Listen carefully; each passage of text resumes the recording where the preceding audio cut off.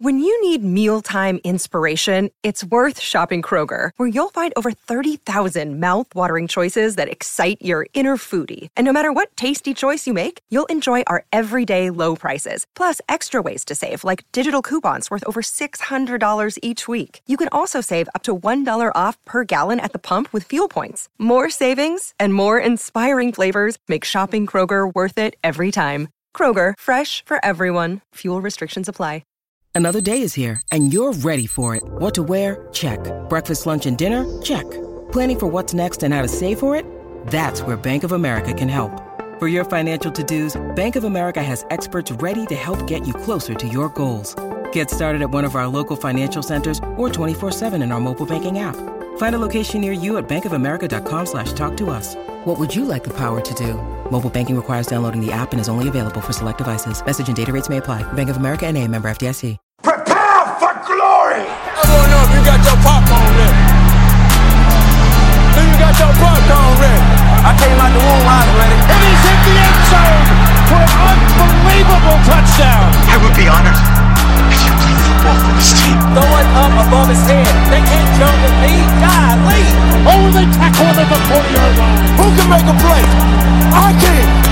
Who can make a play? I can. Welcome, ladies and gentlemen, to another episode of the Fantasy Football Roundtable Podcast. It is me, your host, Matt Bruning. You can hit me up at SportsFanaticMB on Twitter. Please, if you guys get a moment, give us a rate, review, and of course subscribe, because you want to get all of our wonderful information and all of our jokes and great insight before everybody else. And so if you guys subscribe, you don't have to wait for me to publish it out on Twitter. You guys will get it at least 5 minutes before I put it up on Twitter, if you guys follow me on Twitter or anywhere else. But please, guys, go ahead and do that for us. We really appreciate it. We were about to open the sweepstakes back up, so if you guys do it now, you will be entered for some free swag from 500 level. I'd really appreciate it. Continuing on with the podcast today, we are continuing our 2019 talk.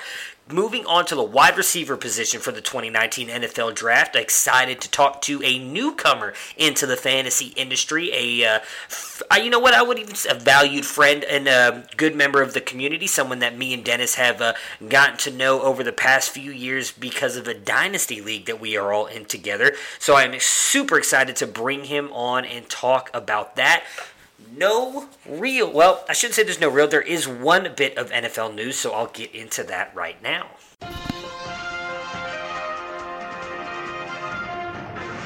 Ladies and gentlemen, can I please have your attention? I've just been handed an urgent and horrifying news story. And I need all of you to stop what you're doing and listen. So Sterling Shepard just got paid for the Giants. Obviously, they moved on from Odell Beckham, brought in Golden Tate. Sterling Shepard signed a 4-year, $41 million extension. He is now their longest tenured wide receiver and highest paid, which is just interesting to think of. Just a couple years ago, him being kind of the second fiddle to Odell, but now New York is, I guess, all Sterling Shepard. Good for him. I think he's obviously, I feel a very good route runner and has great hands, good blocker, so I'm interested to see if he's able to blossom here, at least in the next coming years, probably years 2 through 4 of this deal, because he's likely going to need a new quarterback, although I am on the Eli Manning was not that bad train last year. I think a lot of that was due to the offensive line, which they've already improved, getting Kevin Zeitler over from the Browns. So interested to see what Shepard can do this year with the new deal and being the number one in New York. And then the last bit of news before we bring in Dennis and our special guest, Leonard Fournette was arrested today, though I do not think it is that big of a deal. He got pulled over for speeding, and then I believe he was arrested because he had a expired license, but he was arrested after a traffic violation. I don't expect this to be anything. You never know with, my goodness, his name just jumped right out of my head. Tom Coughlin, I don't know why I was going to go somewhere else. Tom Coughlin is obviously their general manager and runs all things down there, and he does not like any of that stuff. He doesn't have any of the funny business or anything like that. So it'll be interesting to see if that changes her perspective at all on Leonard Fournette. We knew that they were kind of butting heads earlier in the offseason, then it looked like they both had made amends and they were ready to move forward. So it'll be interesting to see if that changes anything for him and the Jacksonville Jaguars organization. Without further ado, let's pop Dennis and let's get our special guest on here, and let's talk about some wide receivers.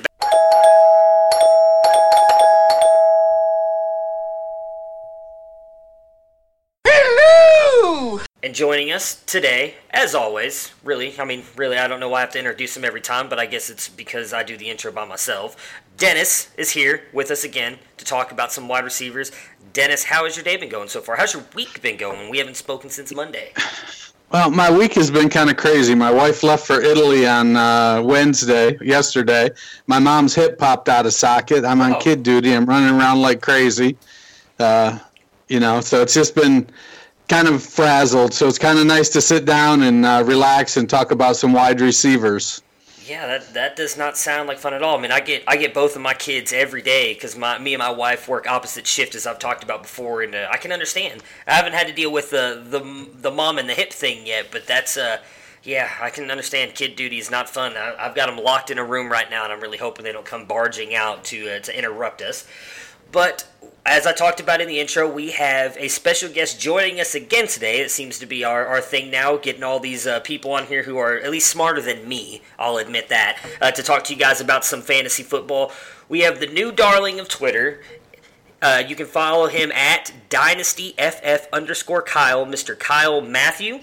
He writes for the Fantasy Life app blog. He just made his debuting article the other day, and I believe, if I remember correctly in reading what you wrote, it's already up over 10,000 hits. He has been climbing Twitter fast. He's going to take just a little Iron Throne joke. He's going to take the Iron Throne away from me and Dennis, it feels like, here any day now, with as quick as his rise has been coming up on Twitter. Kyle, the wide receiver whisperer and truther, what's going on? Welcome to your debut on the podcast. How are you doing? I'm very important. I have many leather-bound books, and my apartment smells of rich mahogany. I'm friends with Merlin Olsen, too. He comes over on occasion. Thank you, guys. I'm doing so great. Thank you so much for having me on. No, it was crazy the other day. Recently I just decided to start writing for fantasy because it's always been a passion of mine, and finally decided to get out there and put some content out there for the community. And my first article, it was met with so much just positivity from the community. I mean, people that I reached out to were more than happy to retweet it, spread my work, just literally do everything because they saw that I was really just trying to get my voice out there. It was absolutely amazing. We just passed 12,000 impressions on Twitter, so I am ecstatic. It's been absolutely amazing. I'm excited to release my next article. The one that I just released was going in depth about my top 5 running backs in the incoming 2019 class, and going hand in hand with what we're talking about today. My next piece that's coming out within the upcoming week on the Fantasy Life blog is about my top 5 2019 wide receivers, so I am absolutely thrilled. Right on. Yeah, it's this community is really awesome. It's something me and Dennis have talked about multiple times on here. I know I always talk about how active Dennis is. I know he was someone who really got you in contact with Matthew Fox, who we've both worked with, and me and Dennis.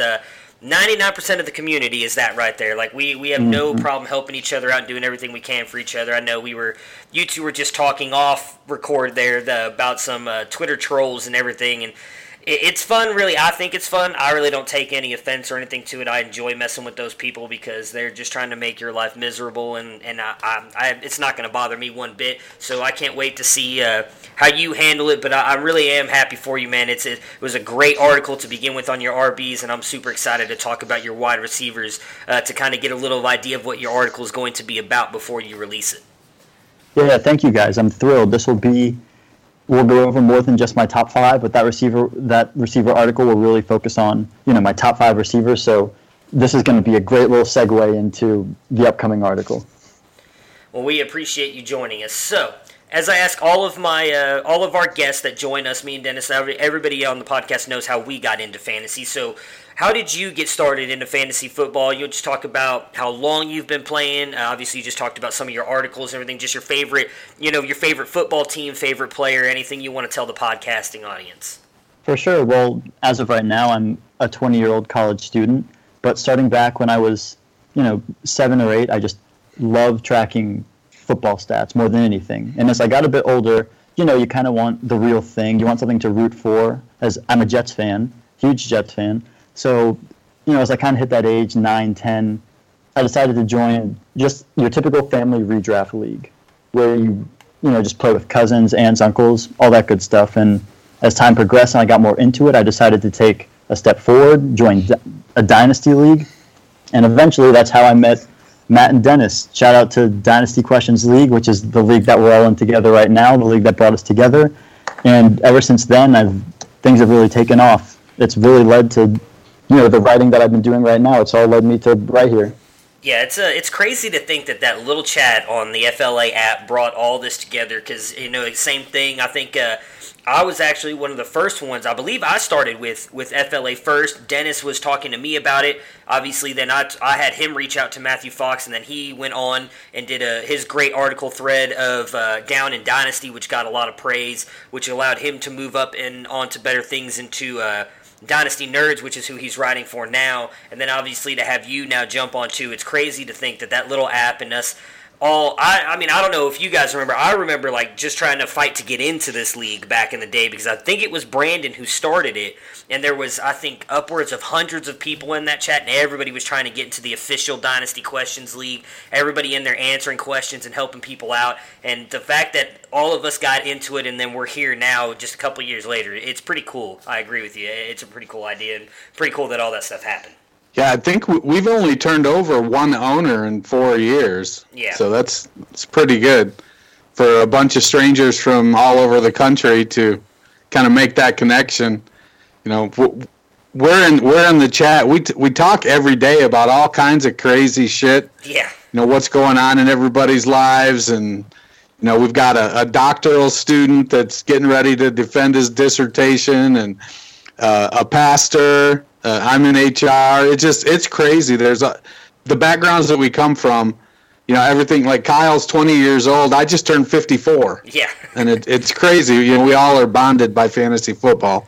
In that chat it's so much more than just, you got your typical fantasy news. But as Dennis was talking, like we know the people that are in this group chat. So it's personal relationships more so than just fantasy. And not to toot my own horn or anything, but coming off a bit of a title victory, a little bit of a championship in that league. Championship. So I'm sorry, you're breaking up. What was that?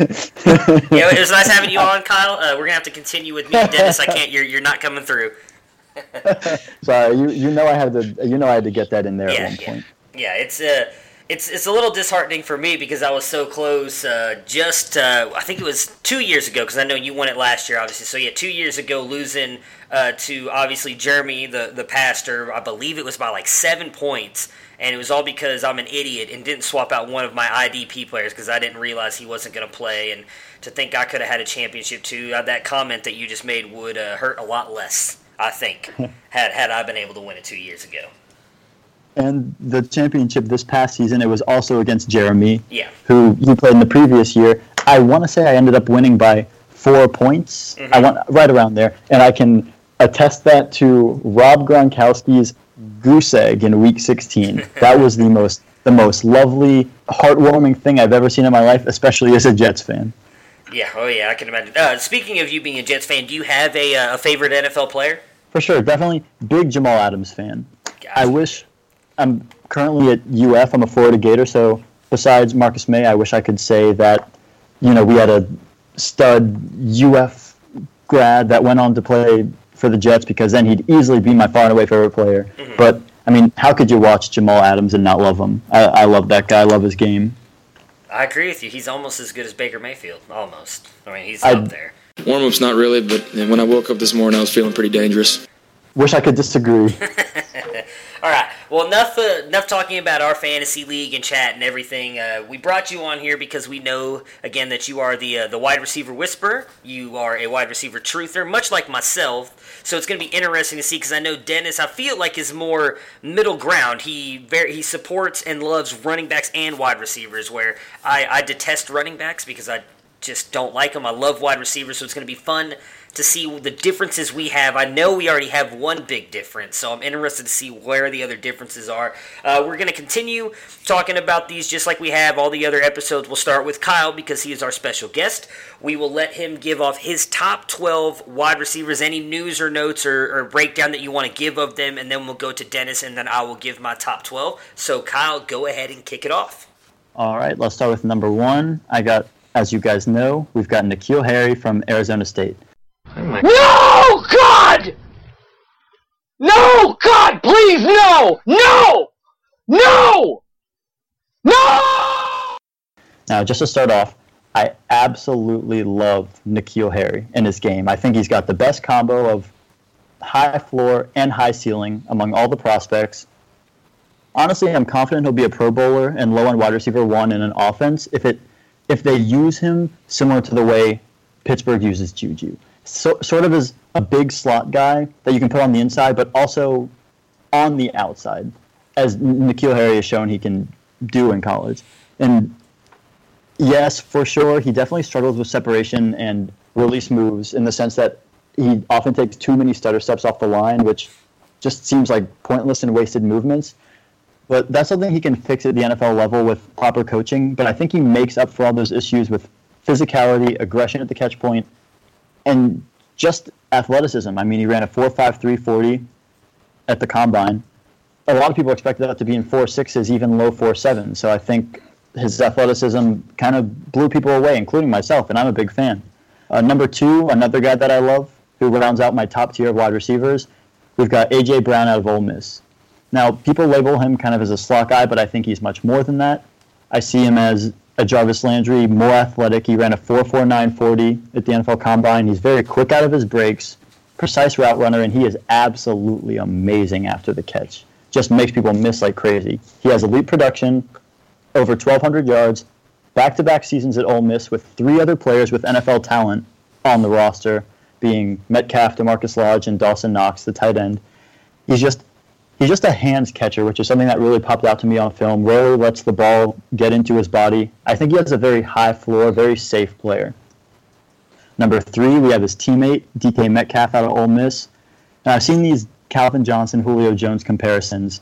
He is not either of those players. In my opinion, he's more of a Stephen Hill coming out of college, and that's not as bad as it sounds, because he is my number 3, but he has this freak athleticism, but also injury concerns. One thing that really bothered me about Metcalf, just on tape, is that he's not necessarily slow out of his breaks. I think he can be quick and agile, but I think that he takes too many steps in and out of his breaks, which I feel is something that could definitely easily be coached. He's obviously an athletic freak, a high ceiling, and when I think of ideal landing spots for him, I see Buffalo at 9. I mean, imagine Robert Foster succeeding with Josh Allen on the go routes. Imagine Metcalf in that role. It would be Robert Foster times 1,000. One thing that bothers me, though, lack of production, never reached 40 receptions or 700 yards in college. I know that's because of the injuries, but that's definitely a red flag. Number 4, I have Hakeem Butler out of Iowa State. One thing that really worries me about Hakeem Butler is his late breakout age. He didn't break out until he was 21 years old. And I know that has to do with the fact that he was a low-profile recruit. But last year he had Alan Lazard in front of him, who proved that he can't really be an NFL talent, and Butler was still unable to put up fantastic numbers. And Matt, I'm sorry, I know he's your guy, but there's just a couple red flags. Oh, great Odin's Raven! However, this past season he busted out in a big way, 1,300-plus yards and 9 touchdowns. He suffers a bit from drops, but for a 6'5" guy, he is absolutely unreal after the catch. I mean, 4.48 40 speed. I honestly think he has an AJ Green light type ceiling with proper coaching, but there are just a lot of red flags, too many to have him in my top 3. Number 5, I have Kelvin Harmon out of NC State. He's an older prospect, proved to be fairly unathletic at the combine, a little slow out of his breaks, but one thing that I loved on film is that he's extremely refined in his route running techniques. He can set up defenders with his route running, but one thing that I wonder is if he's quick enough to do it in the NFL, because he's shown that he struggles with athleticism running in the 4.6s. He's extremely physical at the catch point, which I love to see from a wide receiver, but he's a body catcher, which I hate to see from a wide receiver. So I'm a little going back and forth on Kelvin Harmon, but I feel like the physical at the catch point, the physicality is something you can't really teach, but the body catching is something you can. So I feel like he'll definitely improve on that with NFL coaching. Overall, I think he's just a really well-rounded prospect with great production in college. Number 6, I have J.J. Arcega-Whiteside out of Stanford. I was shocked to see that he was only 6'2" because he plays so much bigger than his frame. He's a very fluid route runner for someone of his size, a hands catcher, which I love to see, and I believe strongly that he's the best red zone threat in the class with 14 touchdowns this past season. He absolutely blazed a 4.49 40 at his pro day. And coming in, I feel like he was a bit underrated. I do not feel like that anymore because he's getting some crazy hype on Twitter. Number 7, we have Marquise Hollywood Brown out of Oklahoma. He's the guy that will absolutely take the top off your defense. In 2017, he was extremely productive. He had over 1,000 yards and 7 touchdowns. In 2018, he was even more productive. He had over 1,300 yards and 10 touchdowns. But then you look at his quarterbacks and you see that he had Baker Mayfield and Kyler Murray, who are probably 2 back-to-back first overall picks in the NFL draft. So he was able to produce with NFL talent at quarterback in college, but you got to kind of worry about, is he going to be able to land on a team that can throw a deep ball as pretty as Baker and Kyler? He's 5'9", 166, and he suffers from the Lisfranc injury in his leg, or in his foot, which really scares me because on speedy wide receivers, that just gives me cause for concern. Number 8, I have Deebo Samuel out of South Carolina.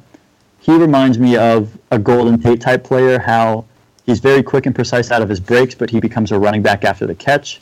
This past season, he had 11 touchdowns, which shows in his stats and on film that he's really effective in the red zone for a smaller wide receiver. He had an NFL talent caliber wide receiver playing beside him in Bryan Edwards, and he still put up solid numbers, which is a big thumbs up for me. He's a bit of an older prospect. I think he'll be a very solid player in the NFL. Not great, and he doesn't necessarily excite me from a prospect standpoint, but if I can snag him early in the second round of my rookie drafts, sign me up. I'm all for it. Number 9, we have Paris Campbell out of Ohio State. I'm not a huge fan of Paris Campbell, but really draft capital saying that he may go in the late first round of the NFL draft puts him inside my top 10 wide receivers. One thing that has me wondering is he blazed a 4.31 40-yard dash at the NFL Combine, but his average depth of target was only 4.5 yards in college, which kind of shows me that he's a bit one-dimensional, doesn't necessarily have the route running or the skill set to be able to be sent deep, but I think he'd be a great fit on a team like Detroit, being paired with a guy like Kenny Golladay and Marvin Jones, 2 other guys that can stretch the field where Paris Campbell can kind of operate in the middle. Number 10, we have Andy Isabella out of UMass. People look at Andy Isabella's frame, see that he's a smaller guy and think he's a slot, but I see, with his 4.31 speed, I see more of a Brandon Cooks guy that you can play in the middle of the field or send deep. He came out of a smaller school, UMass, but he has a 97% dominator rating, which just absolutely pops off the page to me. Almost 1,700 yards and 14 touchdowns in his most recent collegiate season, and he absolutely thrived against SEC competition. He had 219 yards and 2 touchdowns against Georgia, which to me is a huge predictor of his NFL success because he's going up against pro-caliber cornerbacks. One thing that I'm kind of on the fence about with Isabella is watching his film. You see that he often lets the balls get into his stomach. He doesn't really catch them with his hands as much as you'd like to see, so that's one moderate red flag for me. But overall, I like Andy Isabella as a prospect, enough to put him in my top 10 receivers. At number 11, I have Greg Dortch, wide receiver out of Wake Forest. He is extremely young and a fantastic, precise route runner. I see a lot of Jamison Crowder in his game. He's just, watching his film, you see that he's really good at finding holes in defensive zones, just a smart player overall. He's only 5'7", which is a bit of a red flag, but he's extremely scrappy and really just does everything well. He'll get his hands dirty, he'll block 15 yards down the field. He's just a guy whose film you really enjoy watching. He's a big sleeper of mine. I expect him to fall into day 3 of the NFL draft, and I will absolutely be scooping him up in rookie drafts if he falls to the 3rd round of rookie drafts. And at number 12, rounding us off, we have Terry McLaurin out of Ohio State. He wasn't necessarily productive at Ohio State until his senior year, but he absolutely burst onto the scene with his Combine and Senior Bowl performance. He impressed at special teams, which to me is an underrated aspect because as a rookie, if you receive late draft capital, but you're a fantastic special teams player, you're going to get on the field. So that's why I'm a big fan of McLaurin. I feel like even if he doesn't thrive as a wide receiver right away, he's going to get on the field because he's such a fantastic special teams player. However, I worry that he may not be a difference maker from a fantasy perspective for the reason that I just said. He may be more of a player that NFL teams covet, but fantasy owners might not be as big a fan of because of his skills on special teams. I'm worried that he may be, allocated to special teams duties and maybe not as many snaps as wide receiver. But holy cow, talk about how quick he is out of his breaks. I mean, this guy's route running is so precise, similar to Dortch. Smaller guy, but I absolutely love his route running. Yeah, and I like McLaurin. I just think he's going to be, his draft capital is going to really impact his opportunity early in his career. If he gets taken in round 3 or very early round 4, I could see him getting a shot at receiver. But if it's after that, I think people are going to view him, the team is going to view him as a special teams guy, and he's going to have to work his way up through the special teams, and he's not going to really be able to make an impact early. So that's probably my biggest hesitation with McLaurin. No, I totally agree. I think, which kind of goes hand in hand with what I was saying about the whole not being a huge difference maker from a fantasy perspective, more for an NFL team. I think it's very dependent on his draft capital, like you were saying. We start off very similar, and so my top 12, I have A.J. Brown at 1. For the same reason you have N'Keal Harry, I think Brown has the much safer floor. He can play inside, he can play outside. When Metcalf was out, he moved outside, he put up numbers, which was, in watching the tape of him, it was surprising anybody put up any numbers with that quarterback, to be perfectly honest. Some of his play was just brutal, and to think I've seen some people talk about him as a draftable option, I'm kind of stunned. But Brown, he put up some good numbers, and he's a big guy, can play inside, can play outside, and I feel like he's somebody that's going to be able to step in right away and play. He has route versatility and great catcher, can catch the ball really well. At number 2, I've got N'Keal Harry. I heard the talk about his speed and the concerns about it, and one thing that really sort of, I try not to watch just highlight tapes, but there was a punt return that he had that he took for a touchdown that he ran through and around and away from people on that return.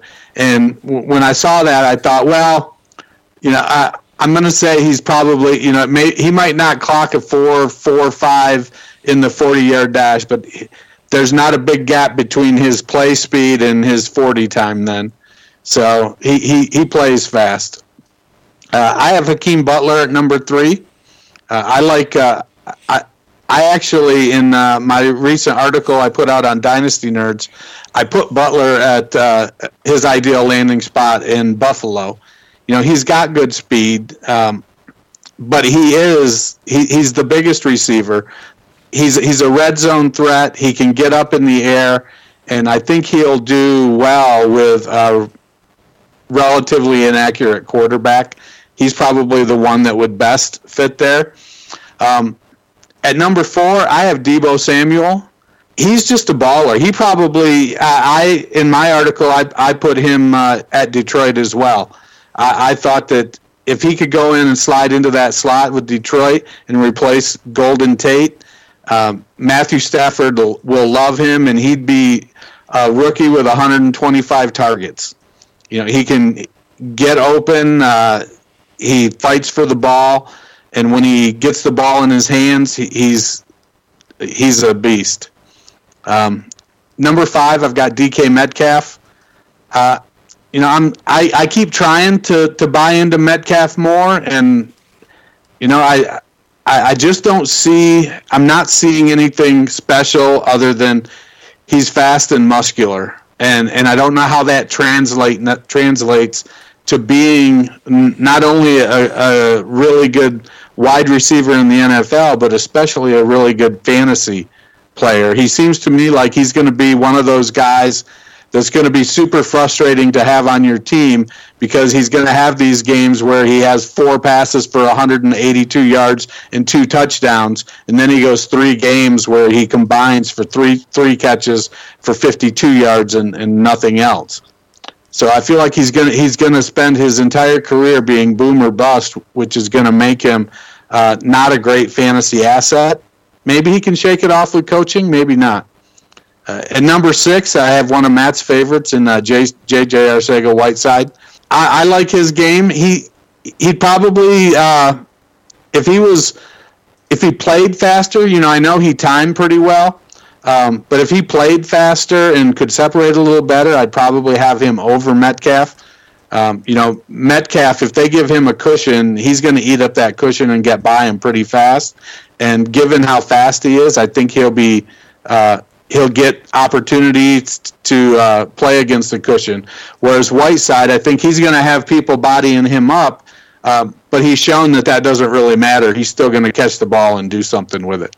Number 7, I've got Kelvin Harmon. I like Harmon's game. Nice route runner. Again, he's very similar to Whiteside in that he doesn't always separate very well, though I think he does play a little faster than his 4.63 speed. Number 8, I have Paris Campbell. I struggle with him sometimes as somebody who's spent the last 30 years living here in Columbus and watching Ohio State players. With that, some of that depth of target stuff isn't his fault. Some of it, I'm going to attribute 70% of it to Urban Meyer and the offense that Urban Meyer runs. And Urban looks at Paris and says, hey, you can do these things better than anybody else. And so when I have you out there, I'm going to have you doing that almost exclusively.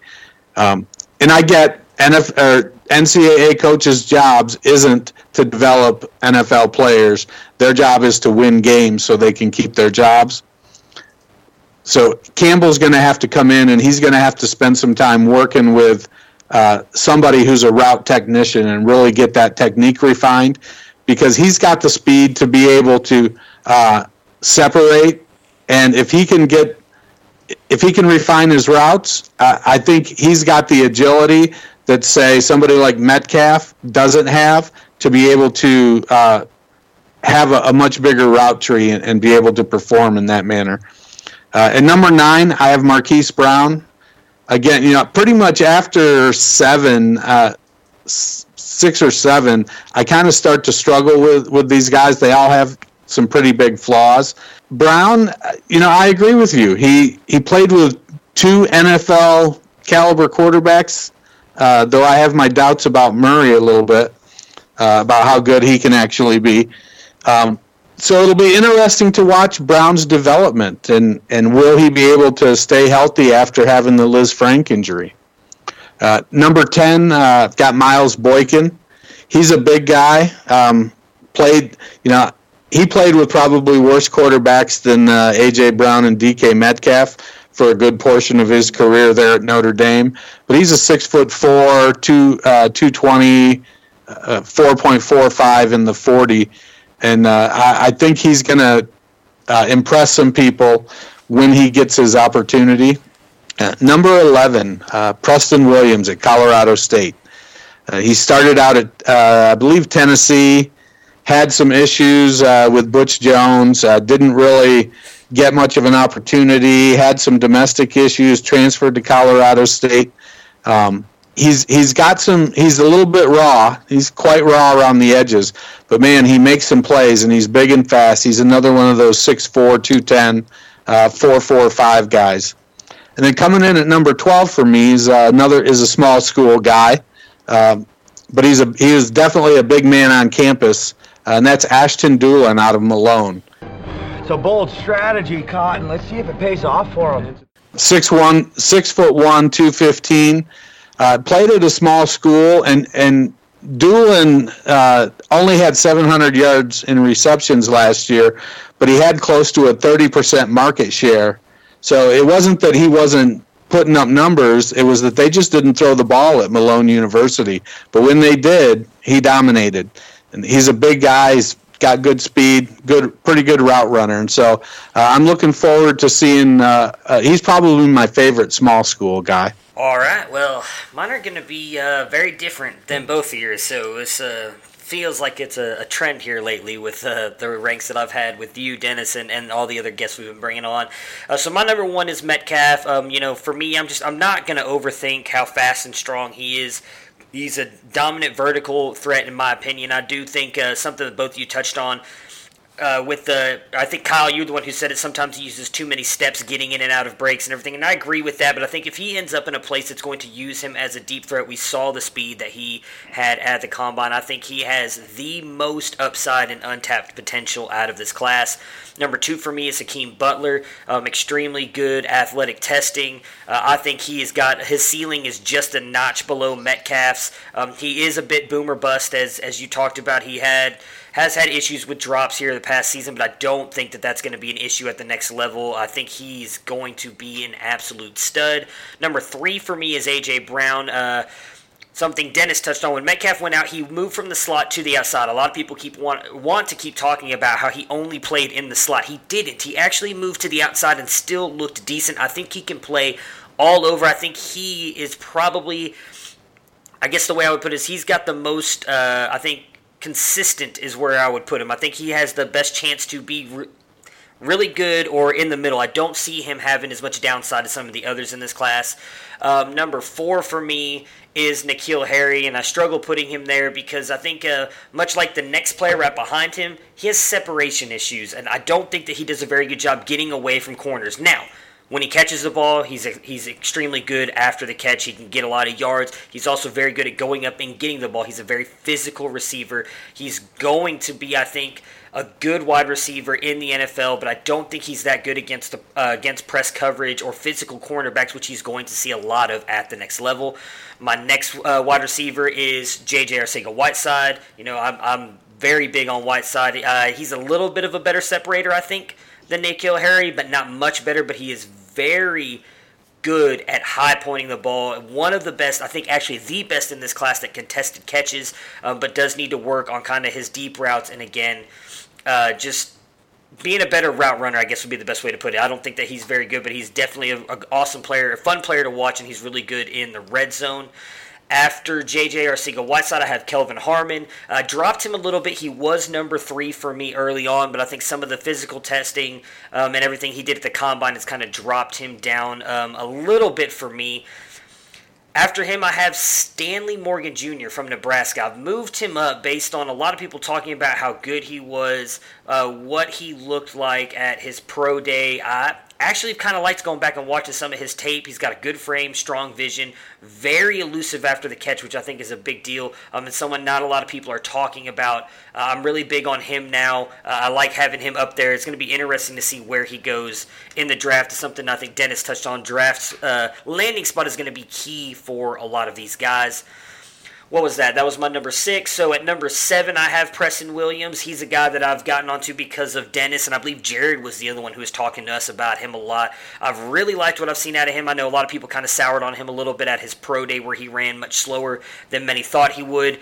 From what I've seen on tape, he's looked ecstatic. I'm excited to see what he can do at the next level. Got to stay out of trouble off the field. That's going to be a big deal for him, but I do think if he's able to stay on the field, he's going to be good. Next for me is Marquise Hollywood Brown. Again, just speed. That he's going to be a huge home run threat. I do kind of see him as almost like a Deshaun Jackson light going into the NFL, and so I do agree with Kyle that he's going to have to get with a quarterback that can throw the deep ball. Again, the perfect pick would be Patrick Mahomes. I obviously don't see him going to Kansas City, but if he can end up with someone that can get the ball to him deep, he's going to be lights out in the NFL.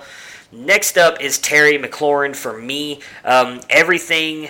Dennis touched on it a little bit when he was talking about it with you, Kyle, when you talked about him being your number 12.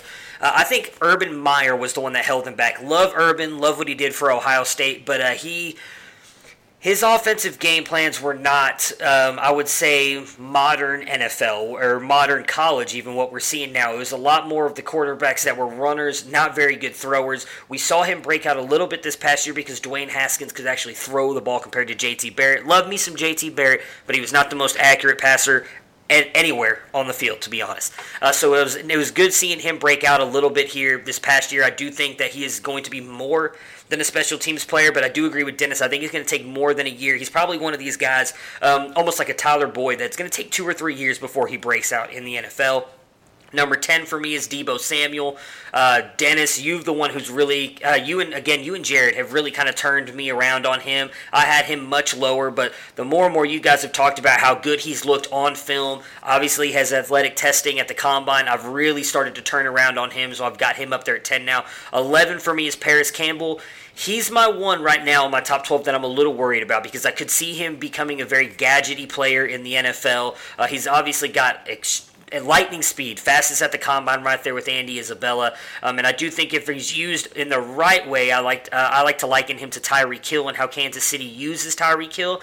If he can get on a team that will use him like that, I think he's going to be a stud in the NFL just based on his speed and his elusiveness after the catch. And then number 12 for me is Emmanuel Hall. That's all of our top 12. So was I the only one who had Emmanuel Hall in my top 12? I can't remember if you just said him or not, Dennis. Nope.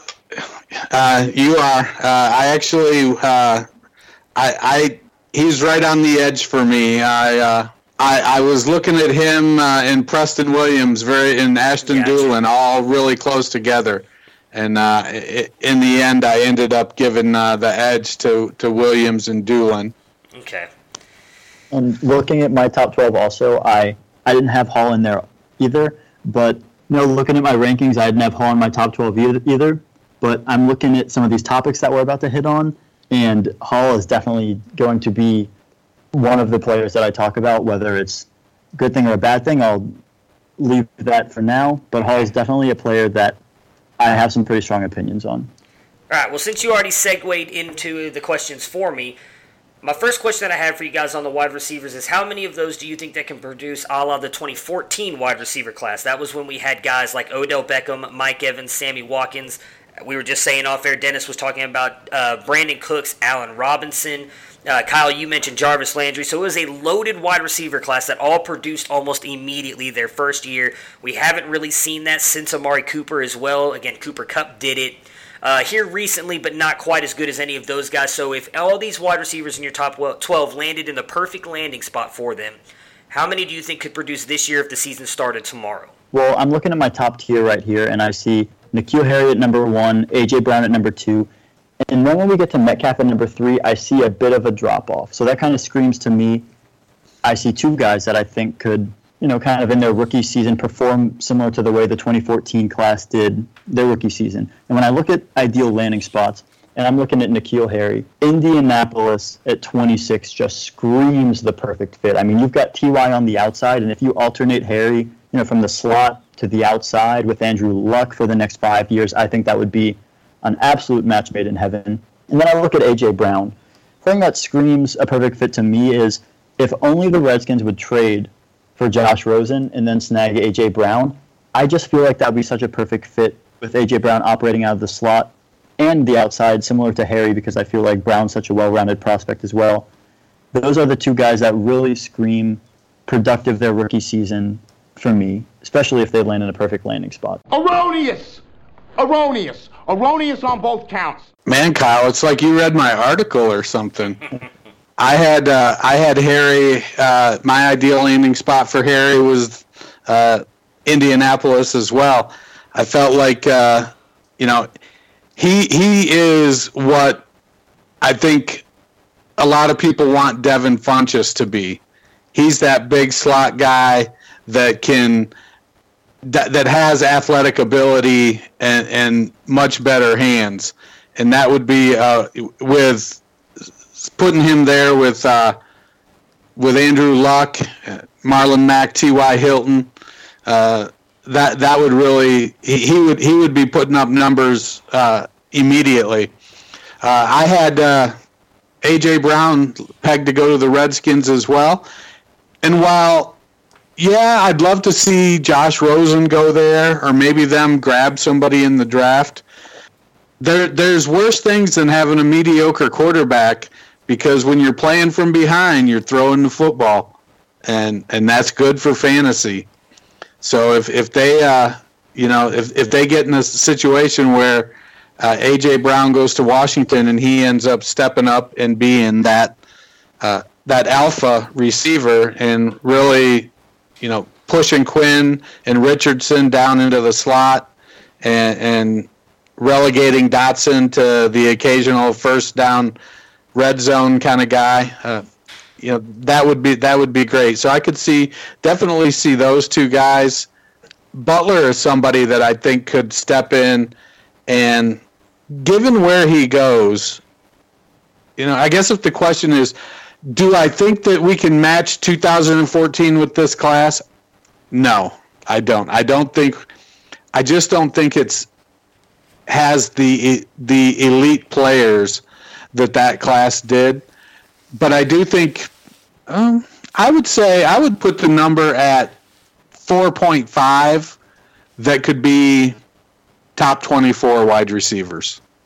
Okay. If they land in the right spot. I had pegged DK Metcalf at Pittsburgh, and while I got a little bit of pushback from that, I think Metcalf in Washington on the outside there with Juju in the slot, and when they're in just two wide receiver sets, Juju and one of the other two, those guys that can pull that defense down the field and allow Juju that room to work. And Ben's not afraid to take that shot down there. And if you've got a guy that's 6'3" and strong as hell, can go up and get the ball, to me that screamed like a fit for me.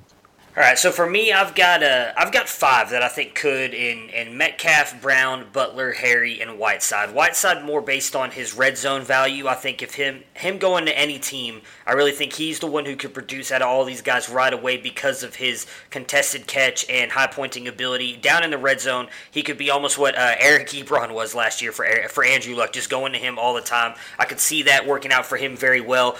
Butler, I've seen a lot of comparisons of him to Calvin Johnson, and that's another reason why I think he could produce right away. I actually had him mocked to Green Bay earlier. I did a couple mocks with the Back Row Fantasy Show, and I actually had him landing in Green Bay a couple times. I think that'd be an amazing fit for him if he could get there and be paired outside or on the opposite side of Devontae Adams. I don't think any of those wide receivers last year, as much as I liked MVS and my goodness, why'd I just forget his name? And the Equanimous St. Brown ESB. As much as I like those two, I think Hakeem Butler would be a step above both of them if he went there. And then Metcalf, Brown, I really think almost no matter where they land, they'll have a chance to produce year one just based on their skill. Again, Metcalf, though, I think is more landing spot dependent just based on his skill set. And then Harry, I'm kind of right there with Whiteside on him. I think that he's going to be good almost, I think, no matter where he goes, but I think he needs to be more of a slot wide receiver than an outside wide receiver, so I think landing spot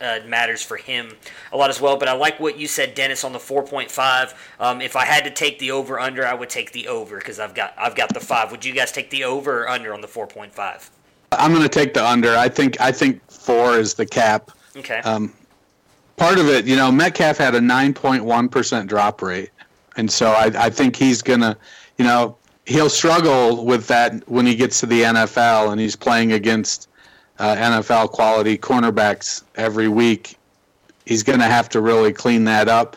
And when you add a limited route tree and the propensity to not catch the ball, I don't know if he's going to. I think he'll be one of those. He's going to end up being a guy that may develop, but he may also be that guy that just spends 5 years oozing potential and frustration.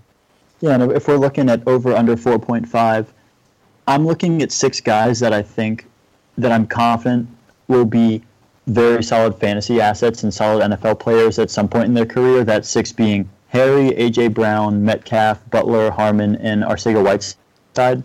But if I'm looking at who I think can produce in their rookie season, a la the 2014 wide receiver class, I got to take the under. I mean, Harry and A.J. Brown just stand out to me as these top-tier guys, and they're the ones I'm confident can perform up to that level, but I just don't feel great about any of the other guys. Who is your best bet to take a couple years to develop and will then become a high-end wide receiver? I'll talk about my guy first. I've already referenced him in Terry McLaurin. I don't expect him to be a wide receiver 1, so I don't want people to misconstrue high-end, but I do think that he can get up as high as a wide receiver 2 high-end value, land in that middle to high-end wide receiver 2 territory, but I do think he's someone that's going to need a couple years to develop, and I think Metcalf kind of fits that area as well. Again, he's got a lot of untapped potential, but if he's put in with a good coach, which I believe both of you touched on, and they're able to develop him, he could become an absolute stud. Kyle, who do you have that you think is going to take a couple years to develop? One guy that really stands out to me is Greg Dortch out of Wake Forest.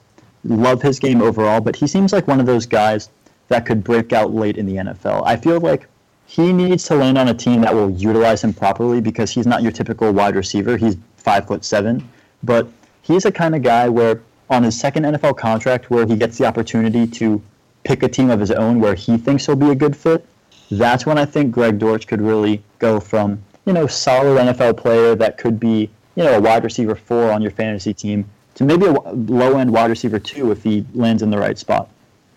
For me, I had 3 guys there at the back end of my top 12 in Miles Boykin, Preston Williams, and Ashton Doolin. And if I'm looking at them and saying which one of these guys is going to get redshirted for a couple years to develop and has the potential to become a top 24, I think I'm gonna put my money on Preston Williams. He just has he's got a little bit more of a pedigree, I think, when he came into college. More off-field issues, I think, than anybody on my list. But he's big, he's fast, he's shown the ability to catch the ball. Jared Wackerly did a nice film study on him. It's interesting to take a look at that and see. So I'm gonna put my money on Preston Williams. And what year is it now? 2021. Preston Williams is going to be a wide receiver 2 minimum. Holy shnikes! I like it. Interesting. All right. If you had to stake your entire reputation on one player being a Pro Bowler for years to come out of this group, who would it be for you, Kyle? Well, this is where we get into your number 12 receiver, I believe. Could be wrong, but this is where we get into Emmanuel Hall, who is a big sleeper of mine. Looking through his film, he's a great deep threat, but I also find that he's extremely physical at the catch point, which is something you don't really see from deep threats very often, so that's one thing that immediately stood out to me on film. He had over 800 yards and at least 6 touchdowns in both of his last 2 years in college, so productive right away, that's a check. He had some injury concerns, which is the main reason as to why I think he will fall, and that's the reason why he fell out of my top 12. He's a very willing blocker on film, real scrappy. Again, just like Dortch, he'll block you 15 yards down the field, so I'm confident he'll have chances to get on the field early. One thing he needs to improve upon are his release moves, but I found on film is that he's great at making these subtle moves to get separation from cornerbacks on deep routes, which while it may not be, the sharp cut that you're looking for, it may just be, using your eyes to look one way or just using your hips to make it look like you're going to go left, but in reality you go right. And lastly, I'm a UF student, so we watch a lot of Missouri. I'm always impressed by Hall. I mean, he always stands out to me. For me, if I'm looking at my top 12 here and saying, essentially, I guess we're saying who's going to be the best, who's going to, I'm going to plant my flag in A.J. Brown. He comes with, he's probably the most ready wide receiver of this group coming in. He can play multiple positions along. He can play along the line of scrimmage already. So he's got that versatility already in his package. He's big, he's strong, he's fast. If he has to improve anything, some of it is just he didn't face a lot of press in college, in part because he was in the slot for a good portion of his time. So if he lines up outside, he's going to have to prove he can beat press coverage consistently. If he can maintain his focus and work ethic, I don't see anything that's going to stop him from being the number 1 wide receiver in this class.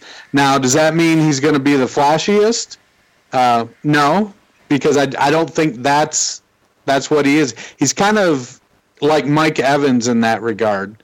You know, Evans can be a polarizing player, but in the end, when you sit down and look at the numbers, you're like, man, this dude just keeps putting up 1,300-yard seasons, and while his touchdowns can have some inconsistency, he just keeps catching the ball and making plays.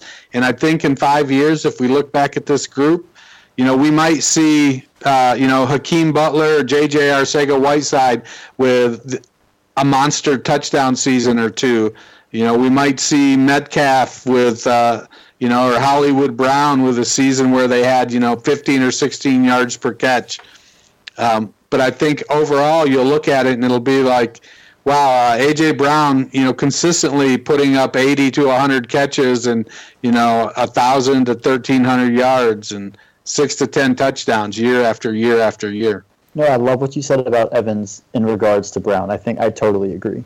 So for me, I'm going to stick kind of in what Dennis did, and I'm just going to stick with my guy. I'm going to keep riding the train.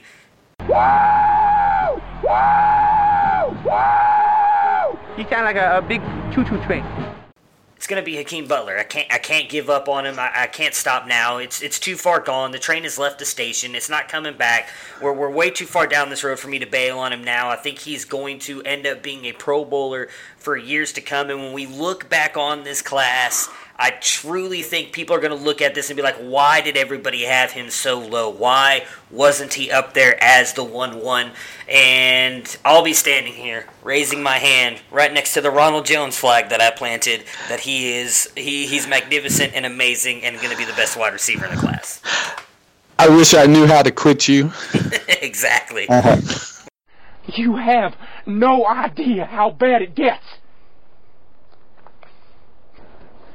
I wish I knew how to quit you. All right, same question, but as a bust. If you had to stake your entire reputation on one player in your top 12 becoming a bust, because we know it happens every year, who would it be for you, Kyle? And Dennis, I'm sorry about this, because pretty sure you had him in your top 10, maybe even number 10, but for me, it's Miles Boykin. I hope you flip your bike over and knock your 2 front teeth out, you selfish son of a bitch. I mean, looking at his combine numbers, he ran a 4.42 40. But on film, it just doesn't pair up. On film, it looks like he's running with concrete in his shoes, honestly. I mean, he's slow out of his breaks, and that he looks more like a tight end to me than a wide receiver. I think he's just a, quote-unquote athletic guy at the combine based on his numbers. He's 6'4", 220, 94% spark athlete, but he only had 18th percentile breakout age, which, boom, there's a red flag right there. He didn't top 300 yards or 3 touchdowns until his final season in college. So again, that goes hand in hand with the 18th percentile breakout age. And to me, he screams physical bust that isn't really physical on film, that just really tested well, in my opinion. I can see your point there, and as I cleverly stall while I pull something up. All right, so that last year, Notre Dame passed for roughly 3,300 yards. So I suppose I can buy the argument of market share, but when you have a team that's not really producing, the argument with Ashton Dulin was, well, he had a large market share in his school. I want to say you're crazy, but I guess I'm arguing in my head both sides of the argument and figuring out how to frame it so I win, and I'm being unsuccessful. This is not good for my image. Do you have a bust then, Dennis, or are you going to stick with your own guy? Well, none of my guys in my top 12 are going to bust. Let me look at your list real quick. Oh, I can give you a couple of my list if you want. Where's my list here?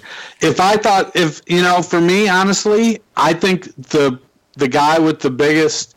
I think Metcalf has the biggest potential for bust because I think he's going to probably have the highest draft capital invested in him, which makes the bust bigger.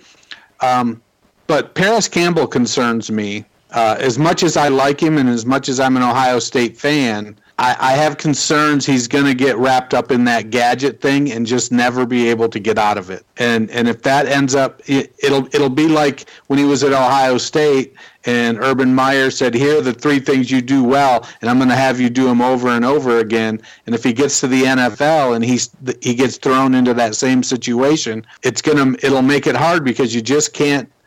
Sometimes you just can't change people's minds.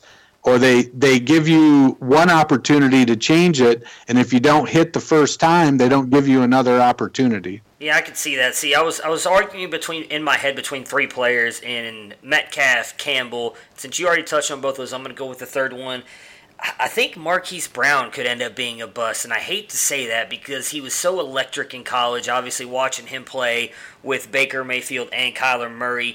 The Liz Frank injury does worry me a little bit as well, as you touched on earlier, Kyle. And in all honesty, I think he, out of my top 12, is just like Paris Campbell, and landing spot is huge for those guys. As I talked about with Campbell, and I know you were just touching on Dennis, if they don't get used the right way and in the right offense, I don't think they're going to be as good as they were in college. And I think that more for Brown than Campbell, because we didn't always see that out of Campbell, but we did out of Brown. Most of his plays, and I don't want people to just go back and watch his highlights. If you go back and watch all of the games, most of the times it's him going deep and burning people. And if he ends up in with a quarterback like Marcus Mariota in Tennessee, although he may only be there for 1 more year, but if he ends up somewhere with a quarterback who's not going to throw him the ball deep, I just don't see him being as productive as he was in college.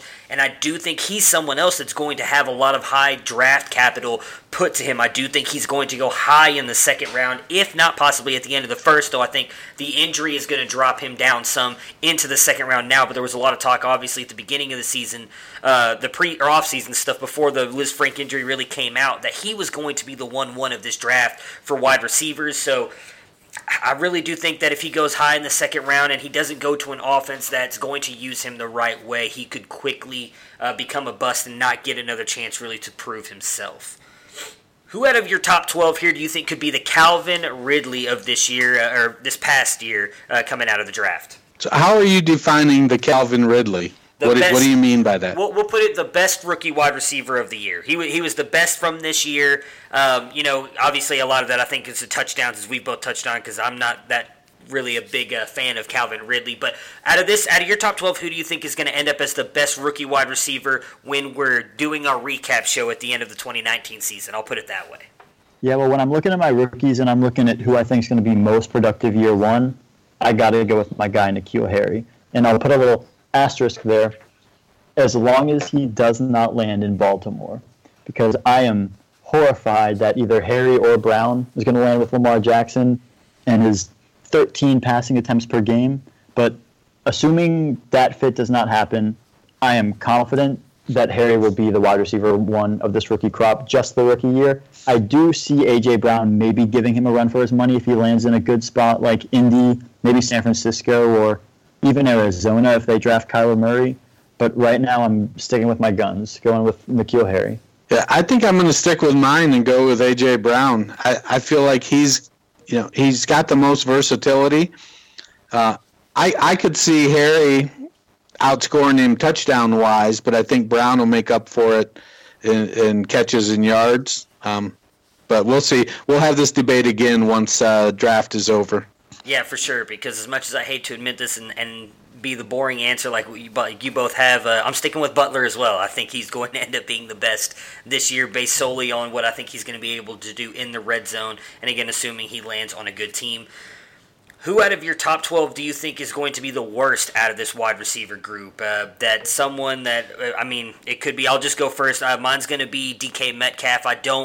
As much as I like his potential and his upside, I don't see him producing this year. I do think that he needs to develop a little bit more, so I think he's the one that's going to be the worst out of all these wide receivers, at least for this 1 year. Who do you got, Kyle? Well, when I'm looking at my top 12, you'd normally think, my worst of the top 12 is going to be my number 12, but I could see it being the receiver who I think is the most overrated in this draft, and that's Paris Campbell. Like both you guys were saying earlier. How dare you? Ooh, that was below the belt. Try to keep the gloves up. How dare you?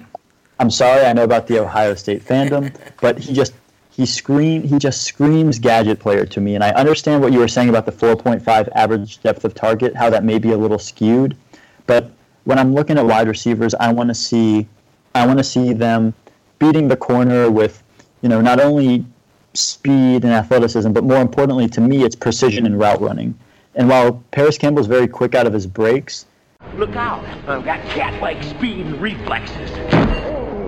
he often rounds a lot of his routes out, which is, big thumbs down for me just in terms of translating their game into the NFL. And that's why Paris Campbell just screams gadget player who's never really going to put up big numbers, but could be solid in PPR, similar to maybe like a Curtis Samuel light. I think Hollywood Brown is the one that I think has the most potential to bust. I see Tavon Austin and I see Deshaun Jackson, and I'm not feeling it. And admittedly, I'm team big wide receiver, and I know it, and so that might be part of it. But he's going to be coming off an injury. What's that going to do for his development early in the season? How much will that hold him back? How easy will it be for that foot to get dinged up again? If he gets stepped on or something and ends up with another Liz Frank injury or something. So, I don't know. I have Brown at 9 because he does have that boom potential. If he didn't have that boom potential, he'd be much further down on my list. So I think Marquise Brown is the one I would pick to disappoint. Okay, well, since both of you, I think, talked about you're overrated as well in that answer, we'll go ahead and skip that one and go to who's the most underrated. Who is the wide receiver that you are just loving on this entire process and you don't understand why he's not getting enough love all around Twitter and all around the NFL, and you just can't understand why? Who is that for you, Kyle? If this receiver can fix the one thing that I mentioned earlier, and that's catching the ball away from his body on contested passes, I see no reason as to why Kelvin Harmon should not be in everybody's top 5. And I know, J.J. Arcega-Whiteside, Marquise Brown, Paris Campbell, those guys are kind of knocking on the door into the top 5. But one thing that just stands out to me about Harmon that I've been harping on this entire time is just his precision as a route runner and his ability to set up defenders through his route running. He may not be the quickest, but he's going to work the defender. He worked defenders with extremely high level of competition. He's going to do the same thing at the NFL level. I think Kelvin Harmon should be cemented in the top 5 of everyone's rookie rankings, and I'm not confident that he will be there after the NFL draft because I could see his stock falling into the 3rd round. But I think once he gets onto an NFL field and people start to see, what he can do once they see the traits that he portrayed in college, I think he's going to shoot up rookie rankings. The thing with this class in general is that there's just so many warts. There's no perfect player, and so it's really hard when you talk about a guy like Harmon and where they land. For me, I think Emmanuel Hall is probably the most underrated player for me. He only made one of our top 12s. Granted, he was right at the edge of mine. He's somebody that I think has an opportunity, depending on where he lands, to really rise up rookie draft boards. And if he can come out of training camp with a starting job or a wide receiver 3 job, he's going to put up some really good numbers if he stays healthy. So I think he's pretty underrated. Big, fast, attacks the ball. For me, it's going to be... I'm really kind of torn between two guys, but I'm going to go with Stanley Morgan Jr. just because I don't see enough people talking about him again. He's someone who's jumped up into my top 6 just based on what I've seen from him on film and some other people that I trust in the community talking about him a little bit more. I'm really interested to see where he ends up going, as I do think that could be huge for him, as we've talked about with a lot of guys in this class. But he's someone I don't think is getting enough talk and enough love as a wide receiver who could, in all honesty, be drafted as one of the first, I would say, 7 or 8 off the board, and he's just not getting enough talk or love in the fantasy or NFL community. How much do you think his NFL pedigree will have to do with his draft status? Morgan? Yeah. Do you think he's going to get nudged up a little bit because of that, or maybe. I mean, I would say yes, just because of what we keep talking about with this class. The fact that there are so many warts on all these wide receivers. He has that, I guess you could almost say, like the pedigree, the bloodline, everything. People may think that he's, I shouldn't say adept to do it, but he has that in him, so maybe they feel he's going to be more suited for the NFL. I don't necessarily believe in that stuff. I mean, we've seen it work in all lines of sports, basketball, football, baseball. Doesn't mean that you're going to be good at just because someone else was in your family. But I do think that could push him up just based on the fact that this class is not deep with elite talent. It's deep with like a second tier, if that makes sense, or at least from my opinion. I've got those 4 guys up there in my tier 1, and then everybody else I think is not separated by much in that tier 2, so it could push him up just a little bit. Yeah, I think once I sort it out into tiers, that's gonna. I don't think I'll be able to do a top 12 because I feel like there'll be like 6 or 7 in the first couple tiers, and then like 15 in the next 2 or 3.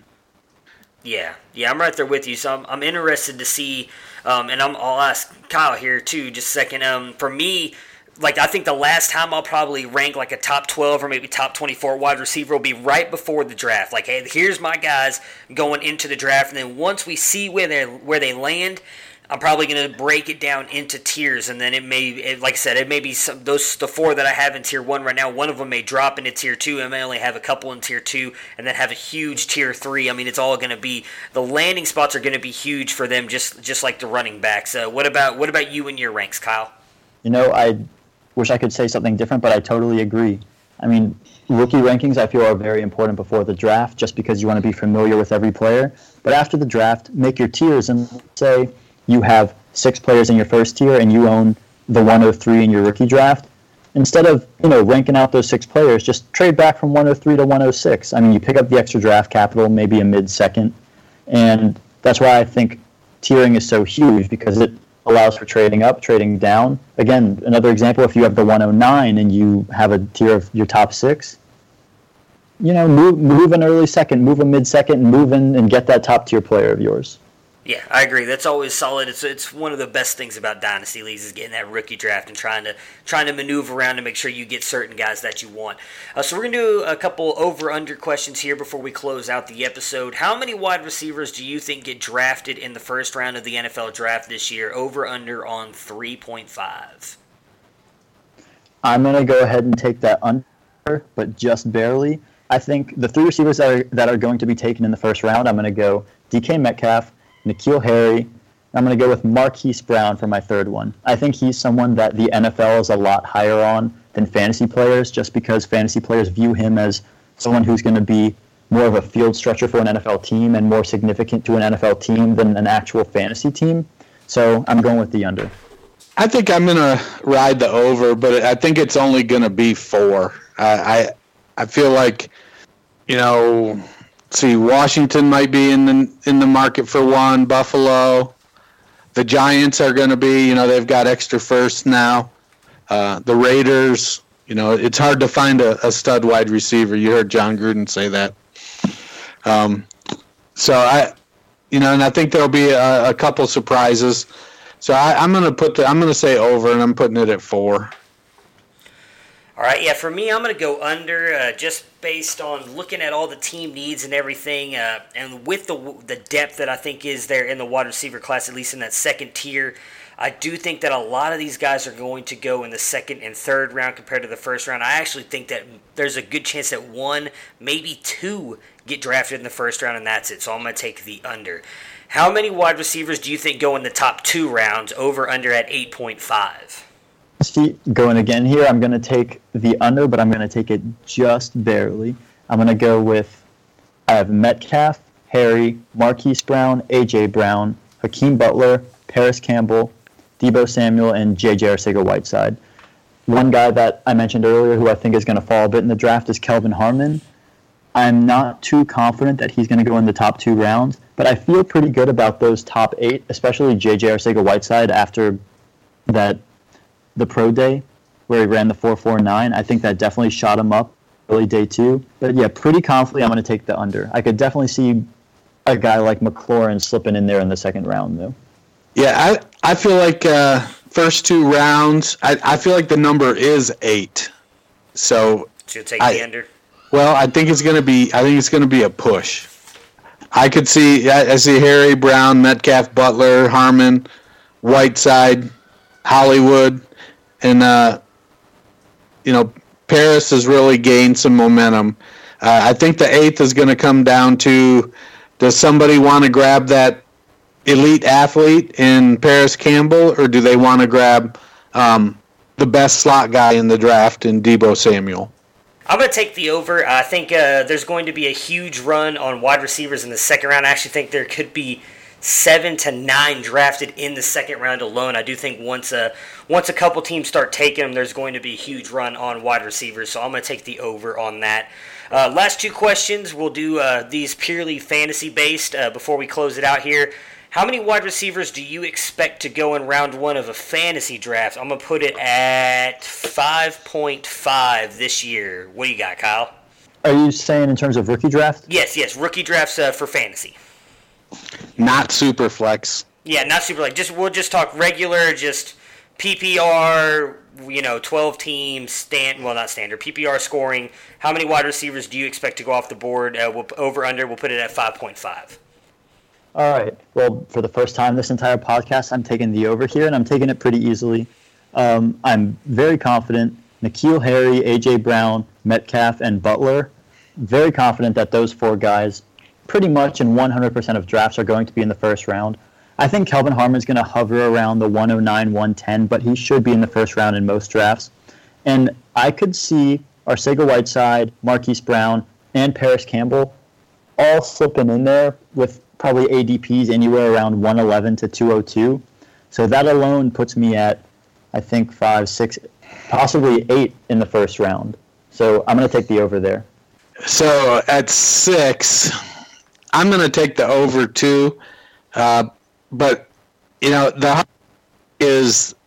the philosophy is draft running backs, trade for wide receivers. And this year might be the year that it works the best to do that, because you don't know necessarily which running backs are going to hit, and the wide receivers all have such warts that it may, this could very well be the typical 2 to 3 year development cycle for the wide receiver class. And so it might be the year that you need to stick to your guns, draft those running backs, and trade for the wide receivers next offseason when the wide receivers underproduce. But in reality, I don't think that many people have the nerve to stick to that philosophy. And so I expect at least 7 wide receivers will go. See, I like that strategy that you were mentioning. One thing that's kind of become clear to me in rookie drafts is that rookie wide receivers rarely hit. But if you draft them in a rookie draft in the first round and they do hit, you are going to see that value absolutely skyrocket to the point where they're basically unattainable. And another thing about wide receivers is that even if they underperform their first year, they usually hold their value at least 2, sometimes 3, 4 years even. Just look at a guy like Nelson Aguilar, or even Corey Davis, who's struggling a little bit. So I think that's a great point, but I also think that if you are so confident that a wide receiver is going to break out their rookie year, just go ahead and make a move for him in the draft, because if he does break out, you're not going to be able to get him through trade afterward. Yeah, look at how bad Amari Cooper's been too here, and he's gets all kinds of trade value and everything in fantasy leagues because, let's be honest, he sucks. I can't remember if you're a truther of Amari Cooper or not, Kyle. Are you? Oh, you're killing me. That's my guy right there. I know. Yeah, let's not argue about that here at the end of the podcast. That could take an hour. I know Brandon is, and we're gonna have him on soon, and I might throw a subtle Amari Cooper dig in there and see if I can get him fired up. But yeah, he's still someone who holds his value, and he's had one good year. But we'll get past that. I'll trust you, Kyle. You are the wide receiver whisperer that Amari Cooper is good for now, even though he does have brick hands. So for me, I'm right there with both of you. I'm going to take the over. I just think this is going to be – I would not be surprised if in a lot of rookie drafts this year, when we see the ADPs and everything come out, we don't see 9 to 10 wide receivers drafted in the first round. Like, I would not be surprised if you only see the Josh Jacobs, David Montgomery, maybe Miles Sanders going in the first round, and then everybody else being wide receivers. I know that you're going to have a couple of those running back truthers or people who use the same strategy Dennis was just talking about. They're going to take the running backs because they want to be able to do exactly what he talked about and getting those guys to produce early and then trade for a wide receiver right before they break out. But I wouldn't be surprised with the way the classes look right now. It's going to be heavy wide receiver. Last one, just a personal question for both of you guys on your wide receivers. Just imagine we're doing a 4-round rookie draft and you need wide receivers. Over under on 3.5. How many wide receivers are you going to draft this year in your rookie draft? I would say I'm going to take the over again. I'm very, very confident in this wide receiver class as it gets later in the drafts, maybe 3rd round, looking at just guys like, Keyshawn Johnson, Penny Hart. Slow, small. That's why I'm taking them in the 3rd and 4th round. I see these guys as upside guys. Jalen Hurd, Riley Ridley, I know he gets, dumped on by the fantasy community, but if I can get him in the 4th round, I'm going to take him. I think he's a great route runner, so I'll take the over there. And it has more to do with the lack of faith that I have in the depth of the running back position in this draft, more so than my faith in rookie wide receivers I can get in the 3rd and 4th round. But there are definitely some guys that I want to take some flyers on. Well, only half of the fantasy community dumps on Riley Ridley. The film guys love him. The analytics guys, not so much. Don't say everybody. I'm a film guy, and I hate Riley Ridley. I think he's horrible. All right, so I'm just throwing that out there. I'm just not someone who's a fan of Riley Ridley. Well, given your track record, I'm not surprised. Ouch, down population, bro. Yeah, that's why everybody should be jumping on Riley Ridley right now. That's the whole point. That's why I'm throwing that out there, so everybody can jump back on that boat. What was the question again? Would I take 4, if I needed wide receivers, would I take 4 pretty much. out of my 5 rookie picks? Yes. I probably would not. Okay. I feel like that there's a lot of depth at tight end, and so I'm going to probably come away with at least 1 tight end. And I think that there is enough depth at running back that, I'm going to probably lean more towards running back. So so here's the thing: if I need a wide receiver, the chances of a 3rd round or a 4th round or a 5th round wide receiver helping me in the next 2 years are pretty small. So once I get past that mid-2nd round, I'm probably taking whoever I think is going to be the best player the soonest, and so that's going to, that's going to keep me from drafting 4 wide receivers. That'll, I'll end up probably with a tight end and maybe 2, a running back or 2, a wide receiver or 2. I could see maybe 3. I can see me taking a 5th round flyer on somebody that's after taking say a 1st and 2nd round wide receiver, tight end in the 3rd. So I would say no, I'm going to be under the 3.5. Yeah, and I'm going to be right there with you. I've talked about many times that I'm actually a big fan of this running back class as well. I think there's a lot of guys who could end up with a lot of fantasy value, especially with the way that it seems the NFL has really moved toward a 2-back system. You don't really have that many workhorses anymore, so I think some of these guys will be fantasy relevant. So I see myself likely drafting, if we're talking 5 rounds, at least 2, maybe 3 running backs and trying to take 2 wide receivers, maybe 1 really early and then 1 late that I think has a lot of upside, like a Jalen Hurd that Kyle was talking about. Thank you, Dennis and Kyle, so much for joining me today to talk about our wide receivers and everything. Again, Kyle, thank you so much for joining, obviously, us on the podcast in your first one. We really are proud of what you've been doing and can't wait to talk to you again. Before we get out of here again, why don't you tell us where we can find you on Twitter and then when your next article is coming out? You can find me on Twitter at dynastyff_Kyle, and my next article that's coming out that's actually going to be on these top 5 wide receivers that we were talking about earlier, that should be out for next Wednesday, just a week right after my running back article. I'm pumped to get it out there. So, as always, you can find me as the illustrious co-host here at the Fantasy Football Roundtable. I'm on Twitter at culture_coach. I'm still debating if I should change my handle to something more fantasy football-ish, but I feel like I'm developing a brand, so I think I might end up sticking with Culture Coach. I just had an article come out a couple days ago on DynastyNerds.com, the new Down in Dynasty column, the ideal landing spots for my top 5 wide receivers. Go give it a read. Give me some feedback. Do you like it? Am I crazy? Is it both? Well, again, guys, thank you so much for joining me, and I look forward to talking to you both. Well, not obviously, Dennis, I'm going to talk to you again here in the next couple of days. Kyle, we look forward to talking to you again once the draft is over with, and we can do some more talks on these wide receivers and possibly where they end up. For sure. Thank you so much for having me. I had a great time. Really appreciate it. Right on. Prepare for glory! I want to know if you got your popcorn ready. Do you got your popcorn ready? I came out the womb, I was ready. And he's hit the end zone for an unbelievable touchdown. I would be honored if you played football for this team. Throw it up above his head.